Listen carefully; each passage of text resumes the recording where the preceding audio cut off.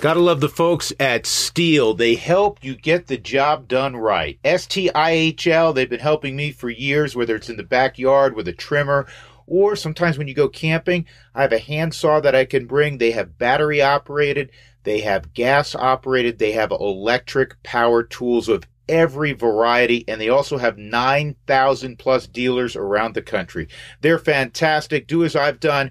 Go with Stihl Products, STIHL, and you'll find them at StihlDealers.com. That's StihlDealers.com.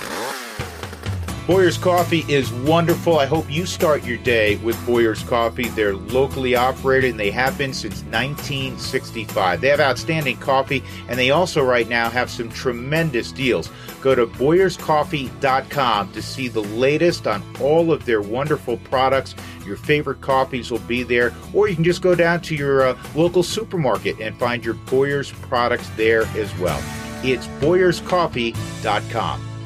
This week on the Drew Goodman Podcast, saying goodbye to 2020. Who is the athlete of the year professionally in our region? Looking ahead to 2021. So what should the Rockies do? And part one of Drew's conversation with Tom Green. I enjoy working back at Channel 9 after a long time there in the 80s and through the mid-90s. You know, clearly there's still some sports left in me. I like doing the news. Subscribe to the Drew Goodman Podcast at iTunes or wherever you listen to podcasts. And leave a comment. It helps other people find the show. This is the Drew Goodman Podcast. Welcome, everybody, to the final Drew Goodman Podcast of 2020. And I think for everyone out there, you're saying, good riddance 2020. I mean, what a year. Many books are going to be written about 2020 and what we've had to endure. And we look forward to 2021. If for no other reason, it's not 2020. And it promises to be better. It's going to be slow going, I know, initially as we continue to deal with the pandemic. But 2021 is going to be better than 2020. I feel safe in saying that. In sports, we always reflect back this time of year and you say, okay, what happened that was noteworthy? Who made big headlines? And we'll keep it local. And I was thinking it would be natural to pick, all right, who is the athlete of the year professionally in our region? Well, the Nuggets made a great run after the layoff and get to the Western Conference Finals. The Joker was tremendous. Jamal Murray entered superstardom over those several weeks when he had multiple 50-point outings. Those guys certainly candidates in carrying the Nuggets to the cusp of going to the NBA Finals. I think when you look at the Avalanche, Nathan MacKinnon, what a phenomenal year. You also have to look at Cale Makar, who is rapidly becoming one of the top defensemen at such a young age in all of hockey. There are a couple of candidates right there. With the Broncos, you know what? It's hard to find a guy you'd say, boy, this guy is worthy of being the player of the year in the state of Colorado in our region. And probably the same thing goes for the Rockies. You could make a nice case, I think, for Trevor Story. Kyle Freeland had a great bounce back year. Herman Marcus, I think, is an underrated number one. But if I had to, and I'm doing this exercise, it's my opinion. And so as I do this exercise, I gravitate toward what happened at the former Pepsi Center, and now they have a new name for it, the Ball Arena. And that is, I would put my chips and my vote behind Nathan MacKinnon. You're talking about a guy that is arguably one of the one or two or three best players in all of hockey, and I think it's going to remain so going forward over the next several years. And so I would say he was the athlete of the year on the professional side in our area. And I would give an honorable mention to a couple of those guys on the Nuggets that I mentioned. Certainly the Joker first, and what Jamal Murray did late in the year deserves conversation. But if I had to pick one athlete, I would go with Nathan MacKinnon as the premier athlete in our region in 2020. A little bit later on, we're going to have Tom Green on. He's an old friend. He's been around forever, and we both have New York roots. And I think you'll enjoy the conversation as we reminisce about the business, about Tom's career. And he's had a fascinating run that has spanned almost 4 complete decades, which is really hard to do in this business. And Tom is one of the funniest people I know, one of the wittiest people I know, and I think you'll enjoy part 1 of our conversation. I want to talk a little bit of baseball here.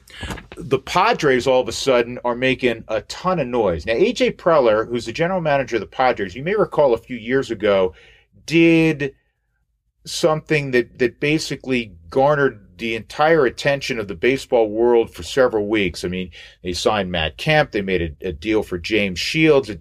They got Will Myers. They signed all of these big names, and they were going for it. And they were going for it with veteran players. And about 2.5, 3 months into the next season, they blew the whole thing up. They said, this isn't working, and they traded James Shields. That, by the way, is how they got Fernando Tatis Jr. That trade worked out pretty darn well from the White Sox. And they sent most of those guys packing, and they were kind of mired in, I don't even want to call it mediocrity. They weren't a very good baseball team for a few years, but you kept hearing about this system they had, their farm system, because they had acquired so many talented young players. Some have arrived, like Tatis, and many have not arrived yet at the big league level. Well, they're pushing their chips in this strangest of off seasons to the middle of the table again. They're going for it. And I guess they're doing it not quite as they did it with super veteran players, but they're doing it with some younger established players like Blake Snell from Tampa. Darvish would be a more veteran player. He's in his mid-30s. But they picked those two guys off. They pick off a second baseman who hit 30 home runs in the KBO last year. And they now have put together a whopper of a rotation.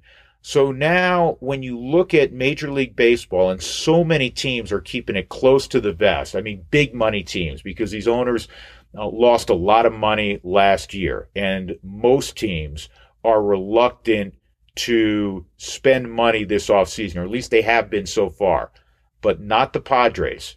The Padres are saying, we are going to go for it. What does that mean for the Rockies?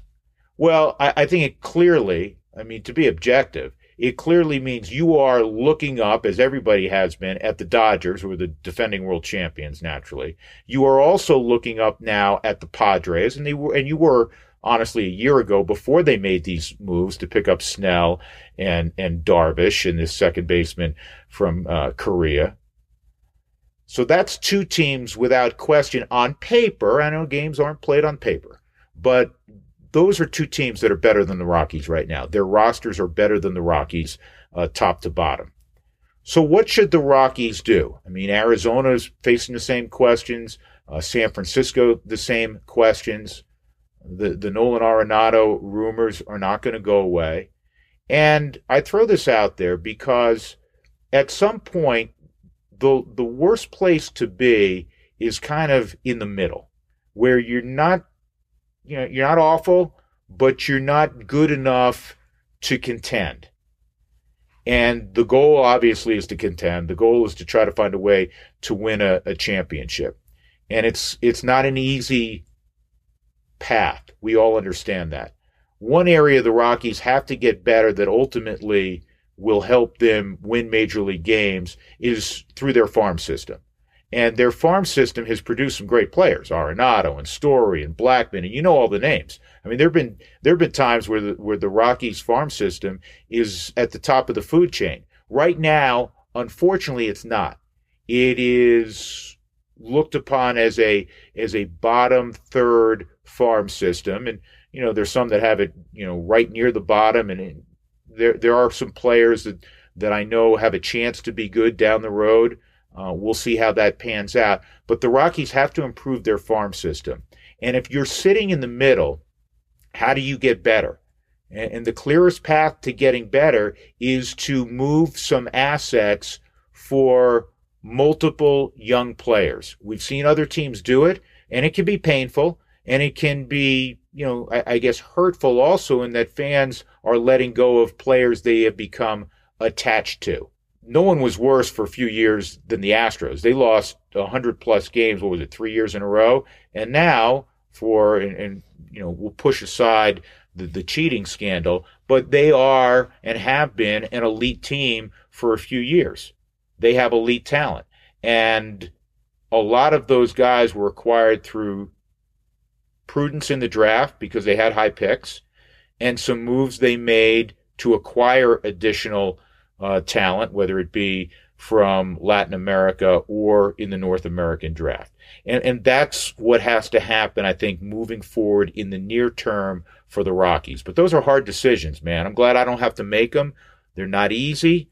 But when you look at what has transpired inside the division, the Dodgers are the Dodgers.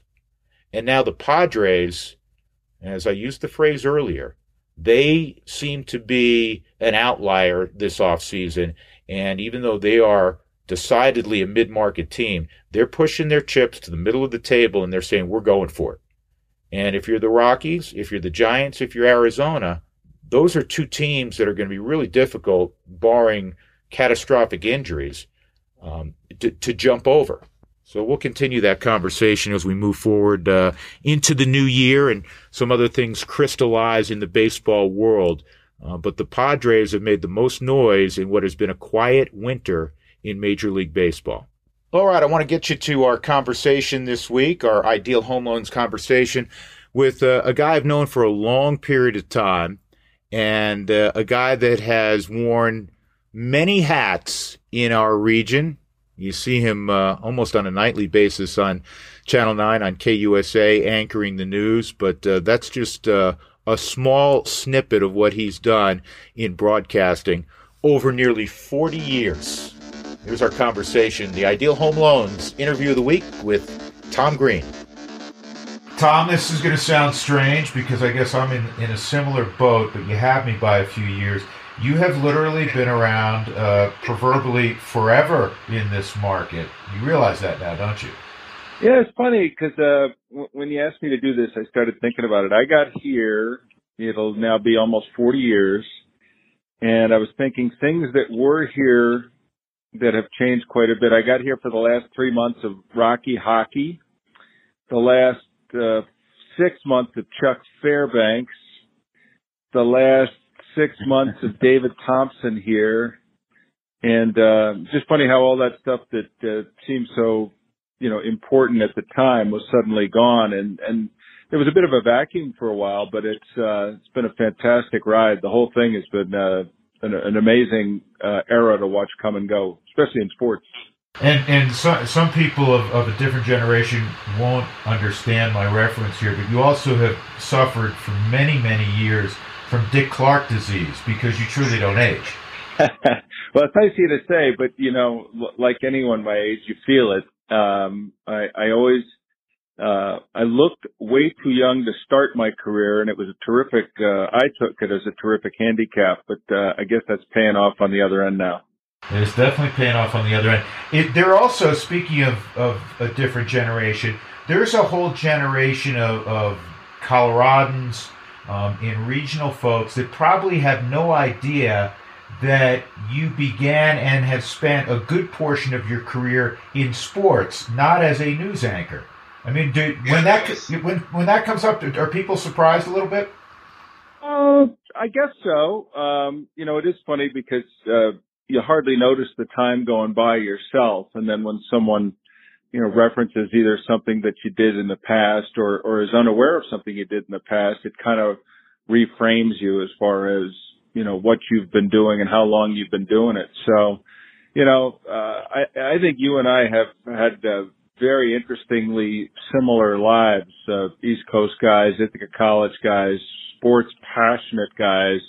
And back before there really was an industry for sportscasting, that's what I wanted to do. I mean, I wanted to be Marty Glickman or Marv Albert, and I wanted to call the games, and I wanted to be at all the sporting events. And, you think of it now, and it is an industry since ESPN and all. It's funny you mentioned that because, yes, we do have similar backgrounds. I want to get to that, New York roots and both went to Ithaca. you know, when I started, I wanted to be, Marv Albert. That's the guy you and I grew up watching, and it was amazing because he'd do the 6 o'clock, run over to the Garden, and call a Ranger game or a Knicks game, and then run back. And at 11, he was at 11:25. He was doing sports. But I always thought, to be a sports guy, you'd be on the desk, you'd be an anchor, and I kind of started that way, and then morphed into more the play-by-play side. And you stayed, even though you've done so many different things. For the most part, you've stayed, more or less in the studio. It's funny how these, how things, come about, I guess. Yeah, I would have preferred the play-by-play life. It's funny that you mentioned that because I always thought being at the games and working with a team, like the work you've done with other teams and now, of course, with the Rockies, that was always my carrot that I wanted to get. And I had my opportunities a couple times to do some events, but never really got a steady diet of it. And that was always it for me, was play-by-play, was going to be, the top of anything I could ever do. Yeah, well, I tell you what, no matter, and I say this because I like to kid you, and people who know you're one of the wittiest people I know. But whatever you would put your mind to, I know you'd be really successful. And had the planets aligned where it was on the play-by-play side, obviously you would have thrived in that regard as well. What is it about? I will say this: we both grew up in New York, and when I first got into the business, and I was fortunate enough, as you know, I started in Aspen when there was a small little station in Aspen. I mean, you can't start in a better quote-unquote small market than that. But I was very ethnocentric. Everything was biding time until I could move back to New York. And at some point that went away, and now there's no place on God's green earth I'd rather live than Colorado. Was it the same for you, and then you kind of became a Coloradan? Yeah, it's funny because I specifically talked to my son, and certainly to anyone who's young, that I like to think that I made the most of opportunities, but boy, did I get opportunities.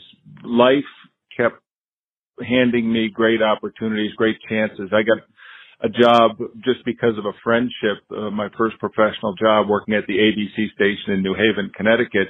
And because I was working at the station in New Haven, Connecticut, along comes ESPN 20 miles to the north in Bristol, Connecticut for no, real reason. And they hired a bunch of people from that station. And those people said, you should, hire Tom. He's a sports whiz. And so I end up at ESPN in its infancy. And then one of the bosses that I worked for at the station in New Haven, after I left for ESPN, he leaves and he becomes the news director at what was then KBTV, Channel 9 in Denver. And he offers me a job because Jim Gray had just left Channel 9 to go work at Prism in Philadelphia. And, suddenly I have an opportunity in Denver of all places. And, while I've changed stations, I haven't left, but none of that was me sending out tapes or grinding or anything. But when windows opened, I was able to slip through them and stay below the fray long enough to survive. Yeah, it's interesting because the last 2 weeks, Jim Gray was on the podcast, and it's funny because I don't know Jim well. I'd run into him over the years, as we all do, periodically, and we ended up putting over like an hour on tape, and so we did it in 2 parts. And you talk about a guy that, and he's really talented, great interviewer, but people just gravitate. All these famous people gravitated toward Jim, and he's got, he has that new book out. It's kind of fascinating stuff, I think. Yeah, his life. I've been friends with Jim since I was the one who was able to replace him at Channel 9, so to speak. And so I knew the people that he knew well, the Mike Nolans and Gary Cruzes and Corey McFerrins at the time, and so I got to know Jim and have talked with him ever since. But yeah, his book is fantastic, and the happenstance of life is something you look back on. And for many people who I'm always consider myself so lucky. I've been the luckiest guy you can imagine because things have happened for me, and they've happened for me at the right time. And you look at a guy like Jim Gray, and it's the same. And then it's, what do you do with it? That's my lesson, of course, to youngsters is, if that opportunity presents itself, are you ready? And what can you do with it? Yeah. And you made the transition from sports to news. And I think even if you're not in the industry where we've been employed, fortunately, for a long time, I think most people are astute enough to realize that because of the advent of the internet and now smartphones, you really don't need, with all due respect to those great people who are busting their butt in news, to give you the sports at 10:25 in Denver or back where we're from 11:25, whatever it is.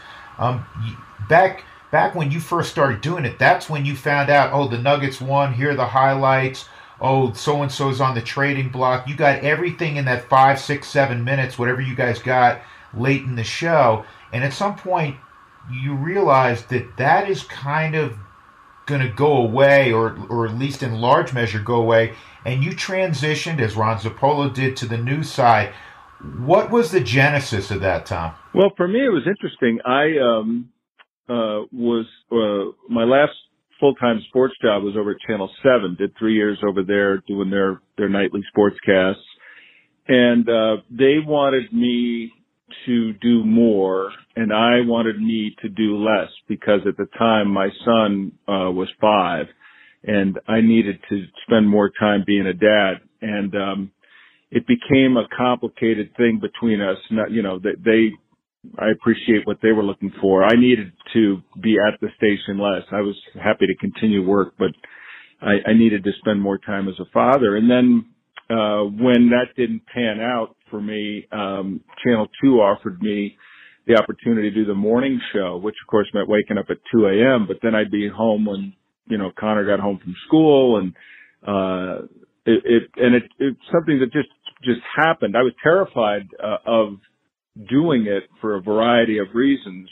One is just the idea of waking up at 2:30 every morning. I figured I would just blow it. There'd be a couple mornings I wouldn't wake up, but that didn't happen. And to frame the story, though, I left and I had a no-compete clause, and I was sitting at home for several months, and 9/11 happened. And I was so grateful to be home with my son that day and those subsequent days as a father, whereas I thought about it, if I had been a newscaster, even a sportscaster, what would have been asked of me and how I would have managed parenting.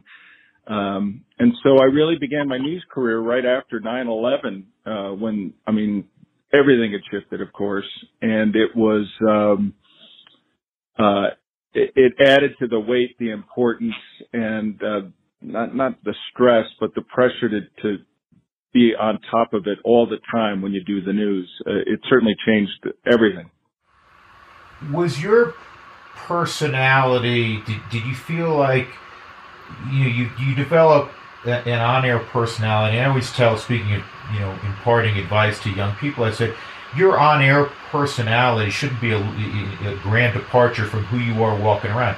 Be yourself is the general message. And did you feel like, okay, I have to take on a different feel because I'm now doing the more serious end as opposed to the Toy Story portion of the news?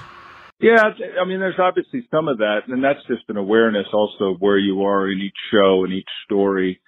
There are so many times at least for me, that you relearn, I think, the most valuable lesson in doing newscasts, because there are times when you'll do, 4, 5, 6 stories in a row, and it's a fire here, and it's a veto there, and it's this and that. You kind of just rattle them off, and then, one day it hits closer to home, and then you realize all these stories hit close to someone's home, and they all need to be treated as such. If this is just what seems to be a house fire that's another house fire, well, it isn't to people in that neighborhood or to people in that family. And I think you have to grasp that and understand it. But what you say about your personality, I've always tried to maintain that that proximity. There's a bit of a difference between being on air and in a car with your buddies or your family. So, but it should be rooted in the same place. Yeah. Cause otherwise,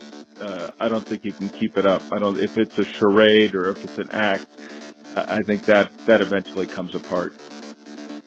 We'll have more with my old buddy Tom Green in a moment, but first, this from one of our great sponsors, Ideal Home Loans. If you're interested in saving money, and I think we all are, call Brent Ivinson's team at Ideal Home Loans, 303-867-7000, and they'll help you do exactly that. Whether you're refinancing in the market for a new mortgage because you just bought a beautiful new home, or if you need to consolidate debt, the folks to call, Ideal Home Loans, 303-867-7000. Brent Ivinson beginning his 20th year in 2021, and they've done a marvelous job. They have so many repeat customers like myself because they take care of you. 303-867-7000, Ideal Home Loans. And now more with Tom Green. So are you a sports guy doing news, or do you feel like, no, I've been a news guy now for a long time. I love sports, but I'm a newsman. Yeah, I don't know. I don't know how I'd describe that. It's interesting because I always think that I do stories, I read stories, I tell stories the same way. But I've had people tell me time and again, they say, when you get a sports story, you come alive. And I'm going, well, I guess I don't see it. I don't sense it, but it must be true because I've heard it from enough people. So my hunch is I'm a sports guy in news guy's clothing right now. Yeah. Well, I find it natural for you on Sunday nights, when invariably Sunday Night Football is going to end and leave you guys a bonus of 25 or 30 minutes before the 10 o'clock comes on. And you're more or less, you're doing some other stories, but you're doing, more of a sports thing, probably wrapping a lot of what happened with the Broncos that day or that weekend. And that, that's right up your, it's in your wheelhouse. Yeah. Well, it's just easy, for me. I pay attention to the world, but boy, do I pay attention to sports. And I understand what sports means in this town, specifically the Broncos. And if you're going to have a conversation with Rod Mackey or Mike Kliss, you better know what's going on. And you better have an opinion. And that's something you don't get to do. There are other broadcasters like our fellow IC guy, Kyle Clark. Kyle is an opinionated guy. I, via age, via personality, I tend to play it more straight down the middle and let people sort their own ideas out. But when it comes to sports, I have what I call a mildly educated opinion about things that have happened and things that should happen. Yeah, you know what, and you're probably not giving yourself as much, because I know you have a lot of opinions, and one of your closest friends, I assume in life, but also certainly in the business, and a guy I've gotten to know through the years who's just, a mensch of a guy is Jim Beneman.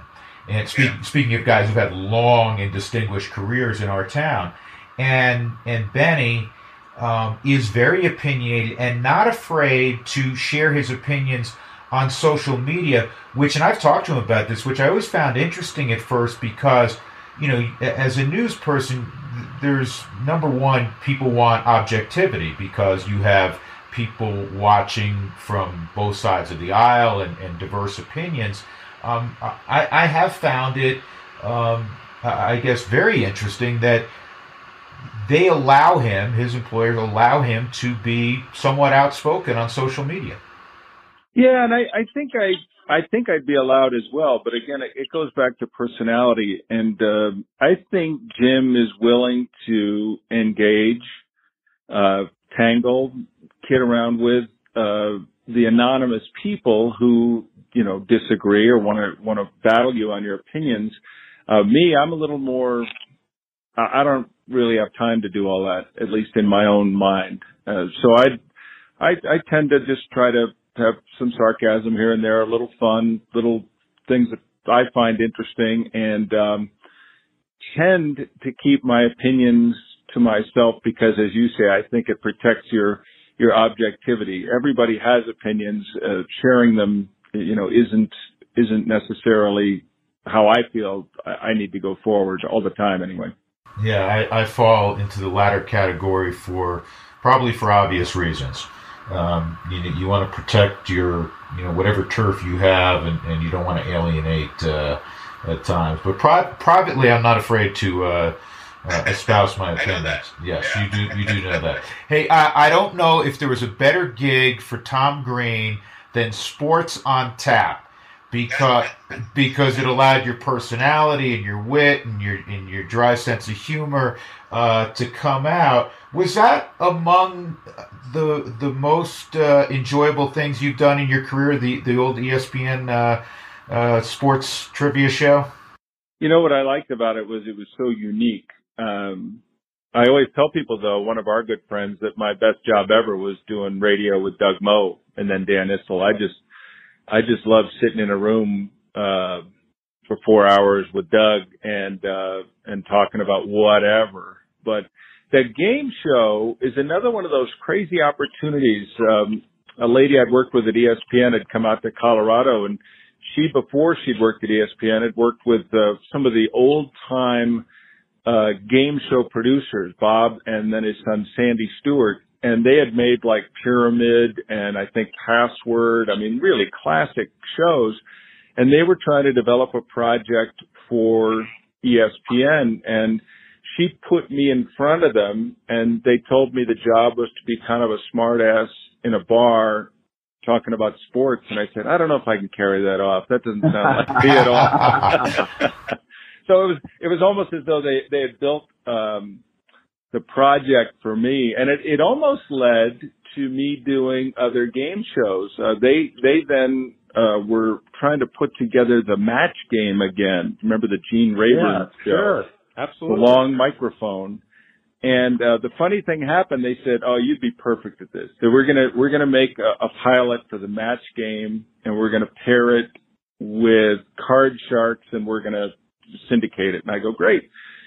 They say you got to audition, so we got some money guys. They got to see you. So I come out and I do Match Game, and they go, perfect. And then right before I come out to shoot the pilot, they go, we're going to switch and have you do Card Sharks.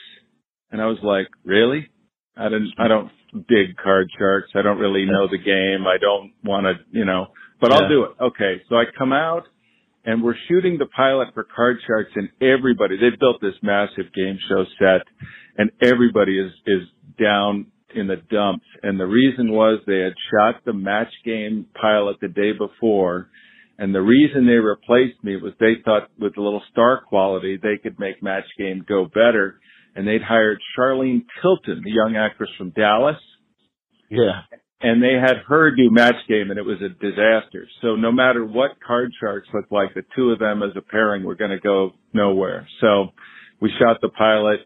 It didn't go anywhere, and my game show career was over. She killed your game show career. Charlene Tilton is responsible for keeping me from a game show life that I could have led. With this, I did learn the game show handshake. Wink Martindale and Alex Trebek. We have a secret handshake. I can't tell you about it, but it's pretty cool. Actually, seriously, I thought that would be a natural, because I remember when you were doing that, and somehow if you get in that world, and you crank out, what do they do, Tom? They crank out like 5 shows a day or something? Or yeah, they did me a favor, though, because we would make 5 a day, and I was still working full time, so I would finish my work at Channel 9. I was still working sports, doing weekends there, but I had a 5-day-a-week schedule.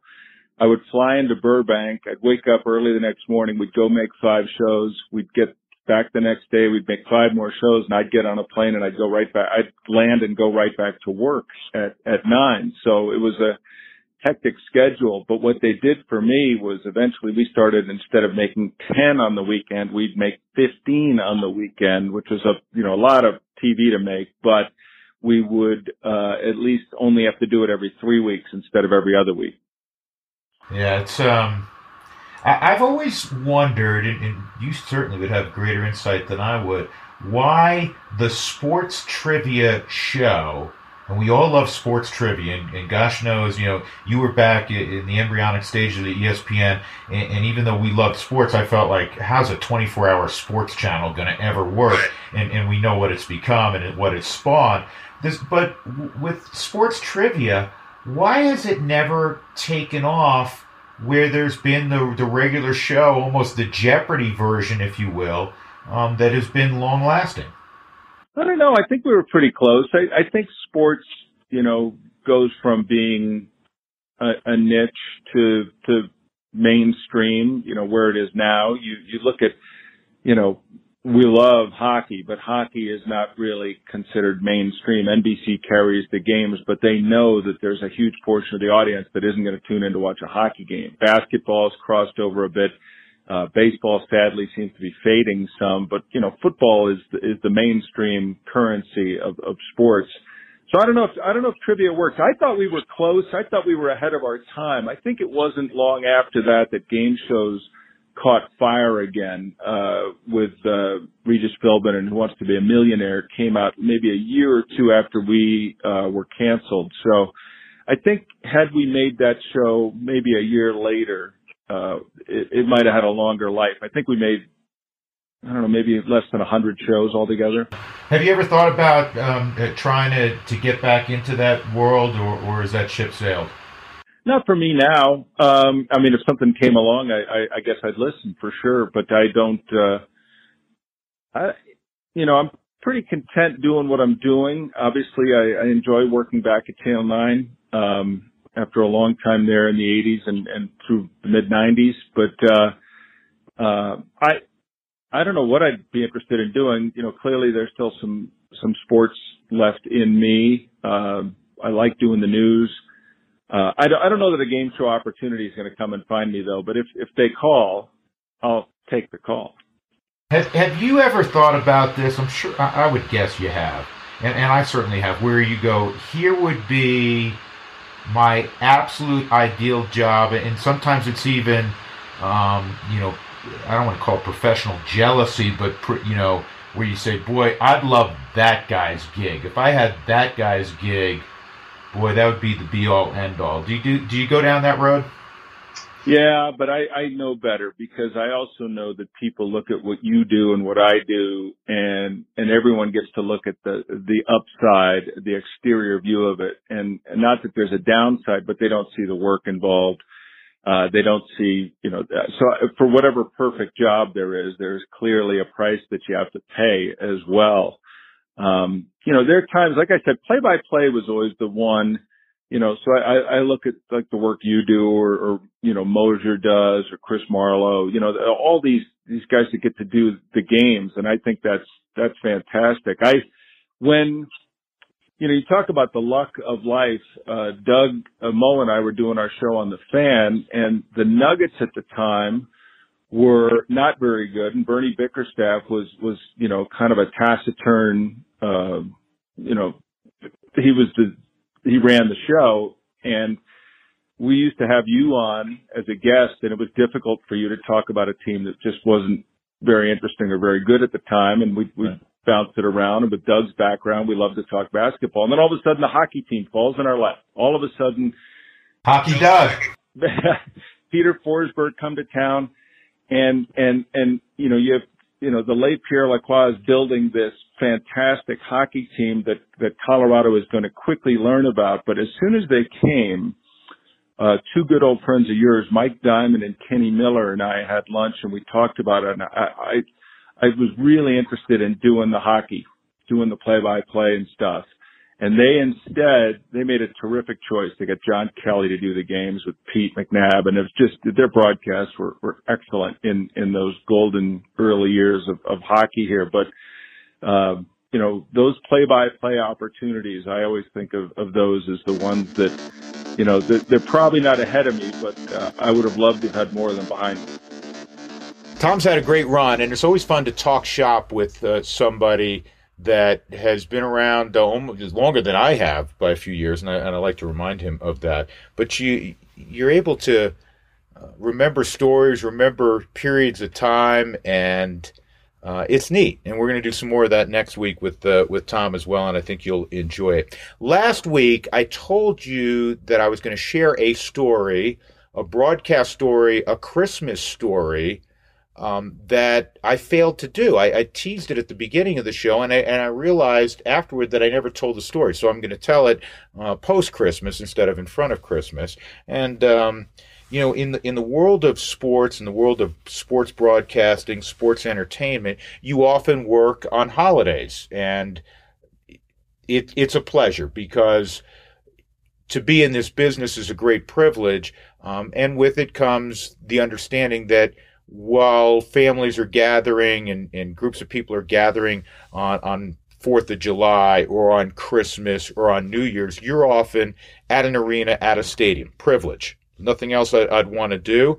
And sometimes it means you are traveling on that day and really don't have time to do things that most everybody else is doing because you're preparing for a broadcast or that sort of thing. Well, it takes me to a Christmas, many moons ago, and I had a game on December 26th. It was, I believe, the Cleveland Browns at the New England Patriots, and it was 1993. It was the year before I got married, and my then girlfriend, who later became my wife, I had told her, this is really cool. You'll go with me. We'll go to, Boston. Actually, when you play the Patriots, you stay in Providence, typically. And we'll have a nice time, and then we'll go to the game, and it's really cool. They, NBC treats you great. You get limoed everywhere you go and that sort of thing. And I was, I was 30 years old, and I was like, this is pretty neat. And I didn't have to impress her, but it was going to be a different Christmas, but it was going to be fun. So we land on Christmas Day at Logan Airport in Boston, and then we're going to have about a 40-minute drive down to Providence. It was just easier to fly into Boston, and we're going to stay in Providence. And the next day, after meetings on Christmas, the next day is the game, the Browns and the Patriots. So we land at Logan, and there's not a ton of people traveling on Christmas Day. And there's no one waiting, as typically there would be, with a sign that says, Goodman on it, and then they take you in a limo to your hotel. And I'm like, boy, this is strange. And some time goes by, and now like a half hour goes by, 40 minutes go by, and I'm like, man, there's no one here. This is really unusual. It's never happened to me before. And I have a number for the travel department. I'm thinking, wow, I'll call it, but who's going to answer? And I think I had to go to a payphone. This is before cell phones. Who's going to answer? It's Christmas Day. Well, by some good fortune, there was somebody who was manning the travel department. And they said, oh, man, I apologize. We sent the limo to Cleveland.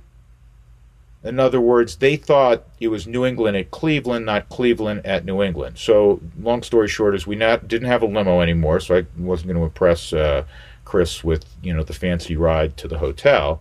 And now we had a 40-minute ride in a cab with a guy who was chain smoking. And it kind of devolved from there. But that was a Christmas memory that I had from my days of traveling and doing games on and around Christmas. But it ended up to be a fun deal. I have no idea who won the game. I remember Bill Parcells was coaching the Patriots back then, and he wasn't having the same success that he had, at least at that time, with the New York Giants. That will do it for the final podcast of 2020. We thank you so much, as always, for joining us. We're going to have part 2 with Tom Green next week. Look forward to that, and look forward to 2021 in a huge way. Happy New Year. Happy holidays, everybody. Stay safe. Stay well. Talk to you next week. You've been listening to the Drew Goodman Podcast. Subscribe at iTunes or wherever you find podcasts. And leave a comment. That helps other people find the show.